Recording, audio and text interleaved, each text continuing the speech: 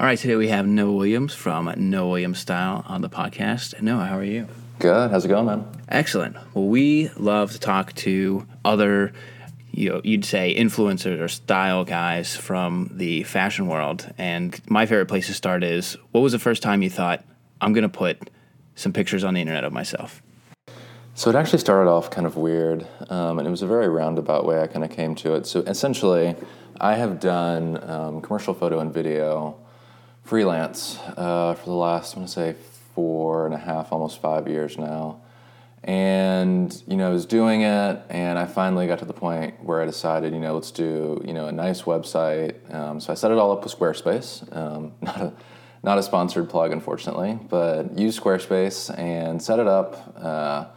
Actually took my time with it, so it took about, I want to say like 2.5 months, and really tweaked everything, and, got different people's opinions, and, just made the biggest deal out of it I could.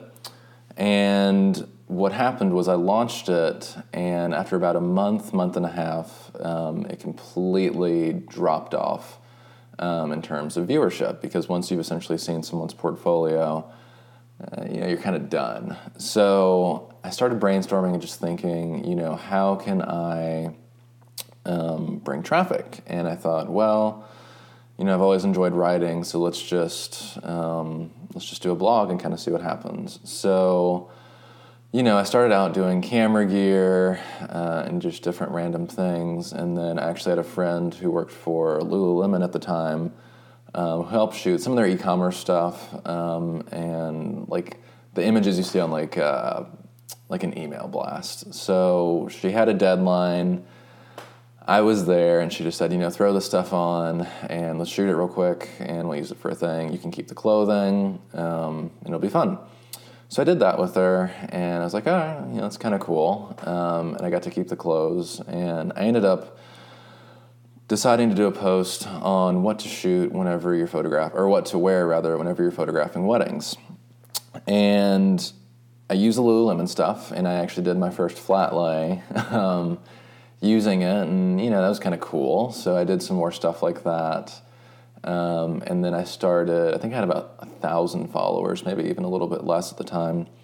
But just started pitching brands. And I think the first company I worked with, and we can talk about watch stuff later because I know you're both kind of into watches, but the first company that sent me something was Daniel Wellington. And, I thought, oh, how cool. Like, I got a free watch, and, I just have to take some photos of it. There's a lot of fun. So I kept just, 10 brands a week pitching. I kind of had a general email I would go off of and plug in specific products and all that kind of stuff. So, did that and ended up actually, I think it was about 1.5 years later or so, the second company I worked with about a month after, to kind of rewind, after Daniel Wellington, was Johnston & Murphy Boots and their PR firm. And actually ended up coming, I want to say it was probably October or so, and I was about to graduate with my associates and didn't know, if I wanted to take a gap semester or just work or do, whatever else before finishing up school. So I actually ended up working with Johnston & Murphy's PR account, Battalion PR, in New York, and I had been doing the style stuff, I want to say, for about maybe like 1.5 years, 2 years at that point. I had, I think, like 7,000 followers, which, coming from a small town, was like a big deal, but, it's really not. But kind of kept doing it, and then I was interning with them, so I was actually on the opposite side, sending out product, finding influencers, and that's kind of when I really got into it, just because it was a lot of fun, and it was what I was doing for work. And that was 2 years ago now, so that would have been kind of the spring of 2016. And I've just kind of kept doing it ever since. So that's how we got here. That's really interesting that you've seen both sides. The obviously you're, whether you like the term or not, like you'd be considered a men's fashion influencer, and then you've worked on the PR side, which is, and anybody with a decent following on the internet is probably, understands that once you get to a certain point, you're inundated, with PR requests. So you must have a pretty unique perspective on that, having seen both sides. Yeah, and actually I finished up the internship, and I'm actually in my last semester now at the University of North Carolina, Charlotte, to do PR. So I'm still, I've worked at a couple other agencies, and I'll probably go that route. So, and the weirdest of ways, Instagram kind of gave me my my career path. So it's kind of cool to say. Now, I thought I read somewhere in an interview with you that you were into skateboarding and you got into photography after an injury. Is that true? Yeah. So I played just about every sport growing up, and then I got into skateboarding, and to my parents' disdain, any college scholarships went out the window. And I started skateboarding, I think I was like 12 or 13. And I ended up actually I had a compound fracture and a tiny little bone on the underside of your wrist. And it took about 6 months to heal. So I had nothing to do. And I had a tiny little Kodak point and shoot that could do video and obviously photo as well. And I started just kind of making dumb little videos of my friends skating, and then I think about a year, maybe 2 years later, I got a DSLR, and that's kind of where everything took off from there. Nice. And I know that you've done some video recently. I know you have a YouTube channel, and actually some of your videos, you only have a few videos on there, but I thought they were really high quality and pretty well done. I mean, is that something that you'd get back into, do you think? Yeah, I think obviously I've seen both of your YouTube channels quite a bit, and, I really like what you guys do, and I want to be able to do that. But just as a college student right now, I'm doing 18 credit hours, which is a full load, to graduate on time. So right now, it's one of those things I just don't have the time to do. But I definitely think, after graduation, when I kind of have evenings and weekends freed up, it's something I've wanted to do because I love making videos. And obviously, I've done it commercially, and I've shot a bunch of wedding stuff, and I still, rather than having a normal job, I still do freelance cinematography and photography. But it's a lot of fun just creating your own thing, and I think... as both of you can probably attest to, there's a good amount of, menswear, I don't want to say vloggers, but just content creators on YouTube, we'll put it that way. But it's still a growing thing. Menswear is more and more becoming something that's, more commonplace. Guys are kind of caring more about what they're wearing. So I think it's, I think YouTube will definitely be, not necessarily the next Instagram, because it's a bit different, but I think it's going to continue to evolve, and certainly for menswear, I think it's a great thing to be on. Yeah, I agree. I think sometimes when you're in the community, it feels like it's very saturated, but if you kind of zoom out and look at the population in general, I think more and more guys every day are just discovering, menswear and fashion and getting into it. So I think we're very much at the tip of the iceberg. Yeah, certainly. I mean, you think about the amount of beauty bloggers and all that kind of stuff. I mean, my girlfriend must follow, thousands of them. I mean, and menswear compared to that, there's some accounts, and I would even argue the majority of accounts aren't great. There's still a lot of, Yeezy unboxings and all that kind of thing. But I think, menswear, it's something that's going to be around for a while, and it's certainly going to continue to evolve. And I know my audience, just from looking at Instagram statistics, is 18 to 34, makes up about 70-some% of it. So I certainly think it's, it's prevalent to younger guys. So that was something that Travis from the Unkept Gentleman mentioned, is that he's worked with Real Man, Real Style for a while, and the way that Antonio sees things is rising tides lift all boats. I think it's an IBM term, the blue ocean strategy, and so yeah, I totally agree with that. Now, for you, on all your photos, I would consider what you have as a classic gentleman style. Did that start pretty early for you, or when did that become something that you were like, you had a sartorial mind? The concept of it started early. I think if any of us look back at our photos, there's some very ill-fitted blazers and, stuff like that. But, I've always kind of taken what I would consider the classic American prep with a bit of sartorial. So not the bubblegum prep of Vineyard Vines and that kind of thing, but Brooks Brothers, Ralph Lauren, really that kind of classic style with a twist. So, about a bit slimmer fitting stuff. I guess it's an updated look, if you will, on that type of thing. But yeah, I think I always kind of knew that's what I wanted to stylistically do. And I think I've just kind of grown that to be better and better over the years.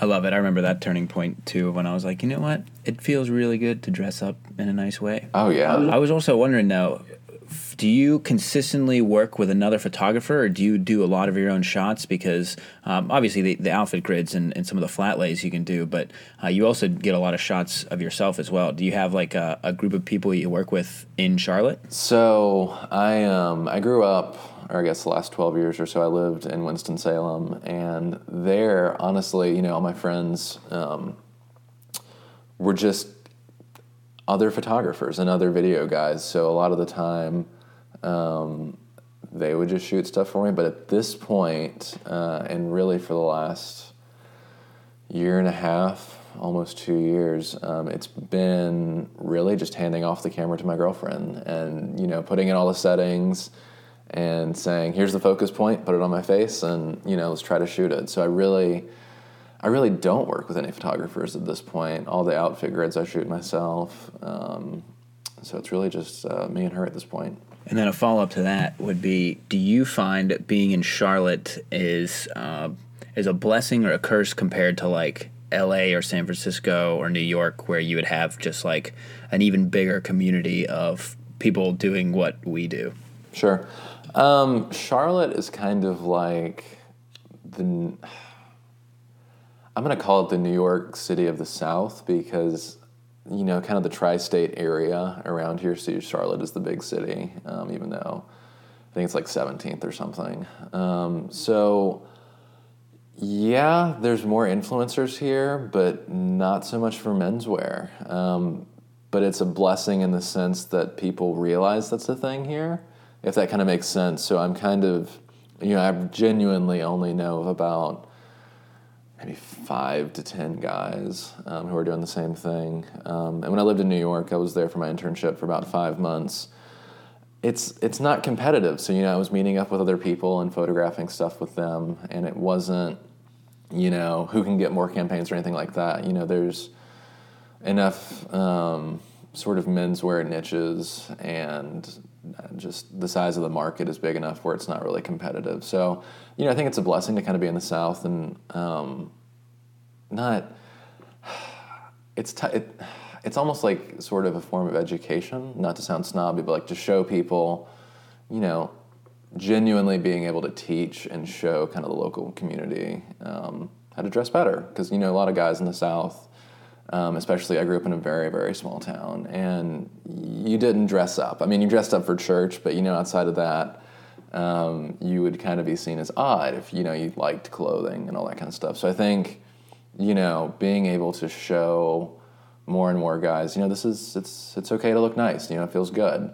And it even, I would argue in a lot of cases, makes you work better and kind of work smarter, and, makes you, kind of pumps up your self-esteem a little bit, if that makes sense. So in a roundabout kind of long way of saying, I think it's a blessing to be able to bring some style and some fashion kind of stuff and show local guys that it's doable, and it's not like this weird New York, runway thing where you're wearing all black and makeup and all that kind of stuff. I think style is a very attainable and good thing, even if you don't have a big budget. Both of you guys are familiar with Uniqlo and all that kind of thing, and it might not be the best quality, but being able to show people those types of brands, I think is definitely a good thing. Yeah, man.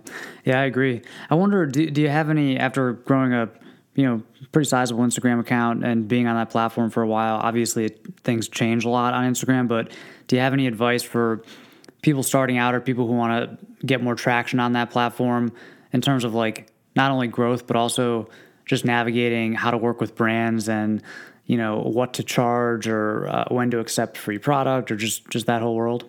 Yeah, sure. I guess I kind of have 3 tips because this is something I get asked a lot. The first is consistency, getting or just producing rather good content, day after day after day after day after day. And then following up that with just being patient and realizing, you're not going to get a brand offer, especially now that there's so many, you're not going to get a brand offer necessarily at 1,000 followers or 2,000 followers, So you're going to have to be very consistent in uploading and patient. And then the biggest thing is just really not expecting anything out of it. As counterintuitive as that sounds, really, you just need to enjoy it. Because if you're trying to do it as a business, I have people contact me and, we'll meet up for coffee and they'll say, I want to do this as a business. I want this to be a side income. It sounds great. How can I make money off of it? And I'll kind of give those 2 tips and then I'll say, it's probably not going to happen for a while. And I don't think you can look at it as a side business, at least in the beginning. I mean, there's so much good content out there right now. And I think, I'm not sure if you guys are familiar with 4Card. They're an agency in New York that kind of acts like a middleman, but it's one of the better ones. And they have a YouTube series that's really worth checking out called A Drink with James, where he talks about all the tips and tricks and how to do stuff. And he sat down with, I think it was Modi Ankari and Marcel Flores, however you say his name. And, they were both talking about how back in the day, if you got posted, or reposted rather, by a brand with, say 20, 30,000 followers, you would get maybe like 1,000 followers, just because there wasn't a lot out there yet. So people were looking for things to follow. But now, I got reposted by Brooks Brothers a few months ago, and I think I got maybe 20 followers out of it, and they have over 100,000. So, it's a lot more difficult. It's not undoable. It's certainly something that you can do, but you just have to be really, really patient with it, and just produce, great content. I think having a certain perspective and having a certain kind of voice and tone in mind, going into your content, so I'm going to do American Prep with a twist. That's my voice. I'm going to shoot flat lays. That's what it is. It's going to be consistent, and it's going to be something scalable. So, no matter what's going on, I know I can get out 1 image a day of this. Being able to do that, I definitely think can help you grow your platform. Literally just yesterday, I got reposted by Watch Gang that has 30,000 subscribers or 30,000 followers on Instagram, and I think I saw 2 come back to me. I think it's crazy.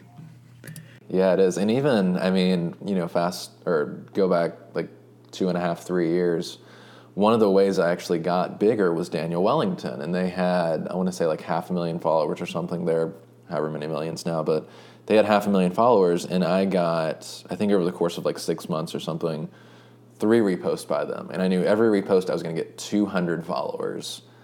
That doesn't happen anymore. So it's a lot harder to grow.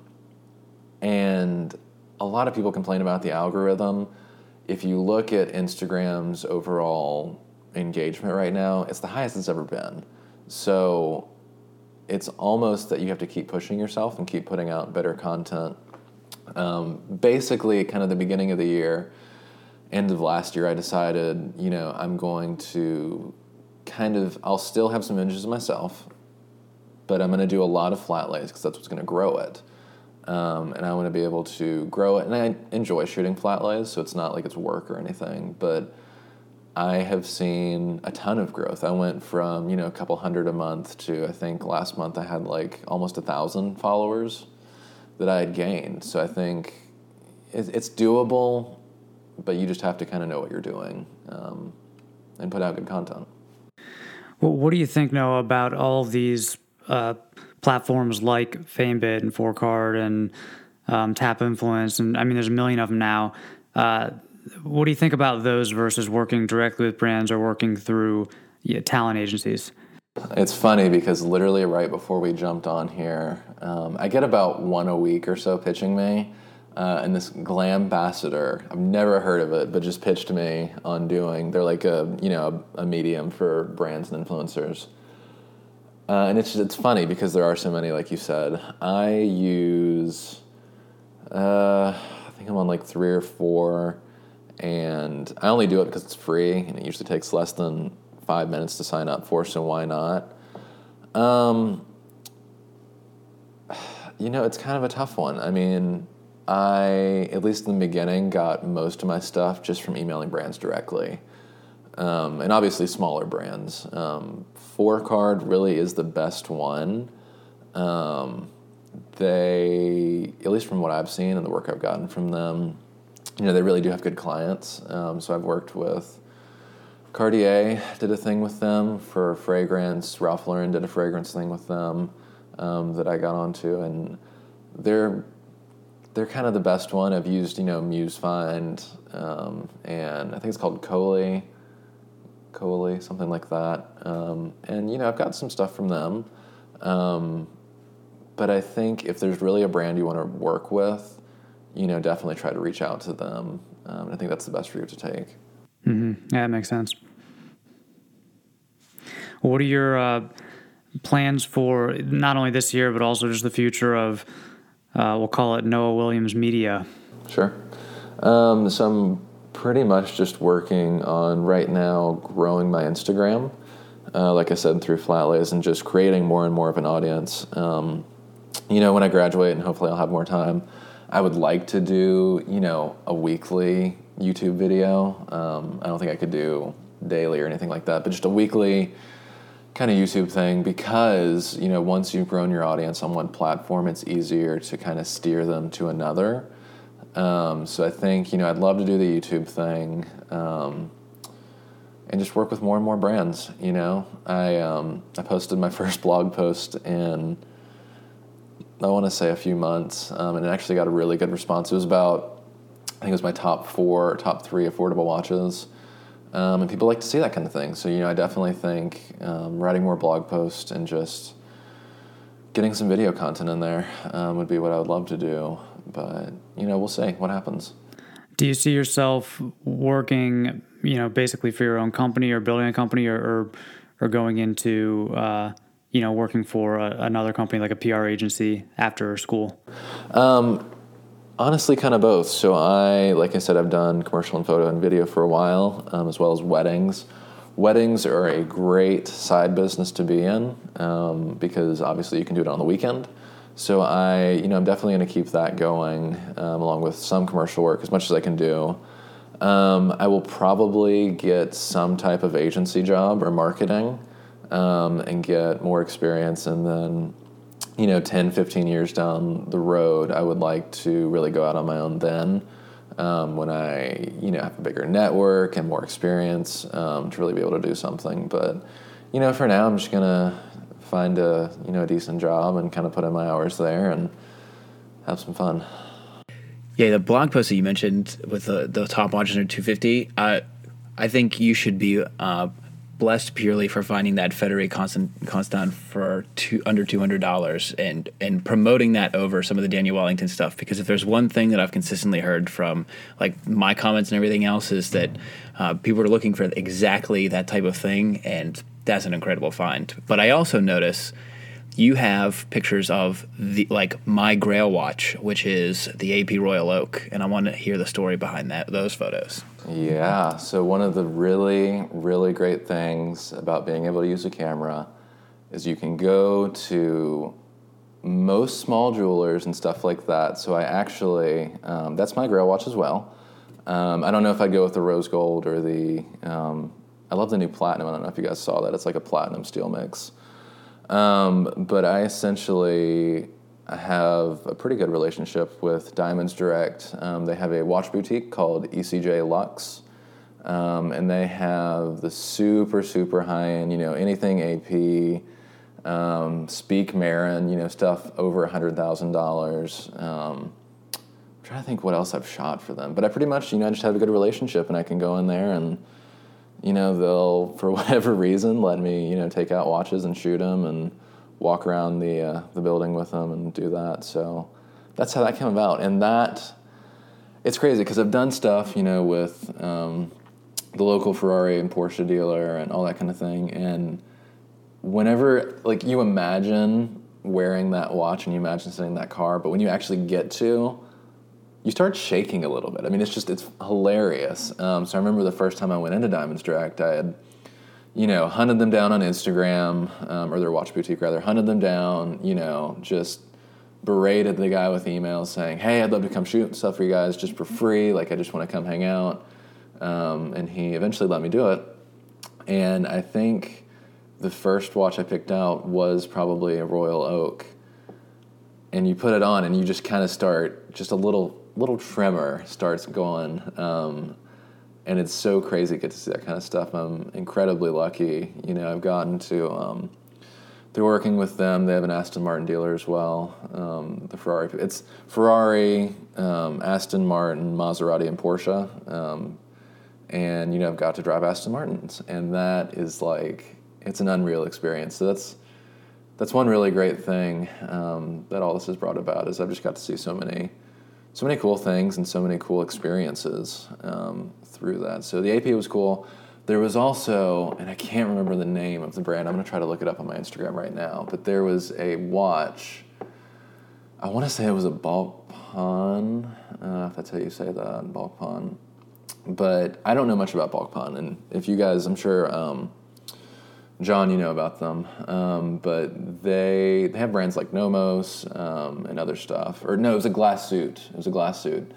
And he gave me this watch. Oh, yeah, they're owned by the Swatch company. Yeah, so glass suit. So he gives me this watch, and it's back in the summer. I'm going to find it here in a second. But he gives it to me, and, I've photographed stuff for them for, a while now. I've gone in and out, and, pretty good friends with them. So he gives me this watch. Yeah, it is a Balkpan. Okay, it's a Balkpan. So he gives me this watch, and I go, oh, that's cool. It's a Tourbillon, which is, anyone listening knows, it's kind of like the highest of the watch movements out there. And, I take it out, and I'm like, oh, this is it's pretty nice. And it's white gold. It was either white gold or platinum. I can't remember what it was. But it was an annual calendar with that tourbillon movement. And I thought it was probably 30 or 40 grand. I took it out. And I come back in, and I'm like, it had a moon phase as well. So just annual calendar, moon phase, tourbillon, white gold. I brought it back in. I was like, it's a pretty cool watch. How much does that one run for? Like 30, 40 something? He said, oh, no, it's about $175,000. And I was like, you what? You let me walk out with that? I mean, I walked out in the parking lot. I was shooting stuff with it, carefully, of course, but I was just walking around with it on my wrist. And it ended up being that. And then he gave me another one that was a meager, I think it was like 130 something $1,000 watch, and it's unreal. But So Daniel Wellington was like your intro to that world, and said, have you now fallen into getting more into the horology side of things overall? Oh, yeah. So like I said, I'm a college student, so I don't have a ton of disposable income for that. But I think both of you guys are familiar with Theo and Harris. Christian, he's a great guy. I watch all his videos. I've talked to him a few times. And kind of the current Grail watch, which I will get from him because he's been such great help in just answering questions, is a Rolex Datejust 1601 stainless steel Jubilee bracelet, silver face, or kind of the linen dial. That's kind of the Grail watch right now. Affordable Grail watch, I would say. But it's definitely something I have an interest in, for sure. That can be a graduation watch. Yeah, that's what I'm pushing for. You can get them. It's crazy. People kind of have a stigma around Rolex, and it is an expensive watch. Don't get me wrong, but I mean, between 3,000 and 4,000 all day long. You can find really nice examples. I actually went into the guy who I have occasionally do like watch repairs and change out batteries, and he walked in the back one day and he brought out these two Datejust 1601s. I think one was a 1601, one was a 1603. A stainless steel with a linen dial and a two-tone with a blue dial. So check these out. Someone's selling these for, I think he wanted like $2,600. So I mean, they're out there. They were a little beat up, but I mean, overall, I like vintage stuff in general. So to me, it's cool to see stuff that's really weathered time and, been through things. But I was just doing some errands a couple days ago, and there's a couple places you can buy like higher end watches around me, but there's one in particular that has a pretty big selection of new Rolexes, and sure. I was just trying on some of because I've never worn a new like Datejust or Oyster Perpetual. And, that's a beautiful thing. Oh man, they're just so nice. Yeah, that's dangerous. It was hard to take it off. Yeah, my buddy, or not an acquaintance, I should say. His father owns a local jeweler that has Rolex, Patek, all that kind of stuff, and he let me try on it was the new Datejust 41, and I want to say it wasn't rose gold, I think it was just normal yellow gold with that champagne dial, and I think it came in at like 11 grand or something like that, but good grief, it's a beautiful thing. Yeah, I mean, I could definitely talk about watches all day. I find myself liking Rolexes more and more, but I can't wait to see how you grow your channel coming up here, and I would love to catch up again shortly. Is there anywhere you want to point people to in particular? If you're not already, follow me on Instagram at Noah Williams Style. Great. And then will we see you at Menfluential in Atlanta in February? We'll see. I had someone mention that to me. That's Antonio's thing, isn't it? Yeah, Brock and I are going to do a little bit of a meetup when we get there, and so if you make your way there, maybe we'll see you. But thanks for coming up on the Button Up Podcast, and we will talk to you again soon, Noah. Thanks for having me. Thank you for listening to the Buttoned Up Podcast, a collaboration between John Shanahan of The Cavalier and Brock McGough of Modest Man, and we will see you next week.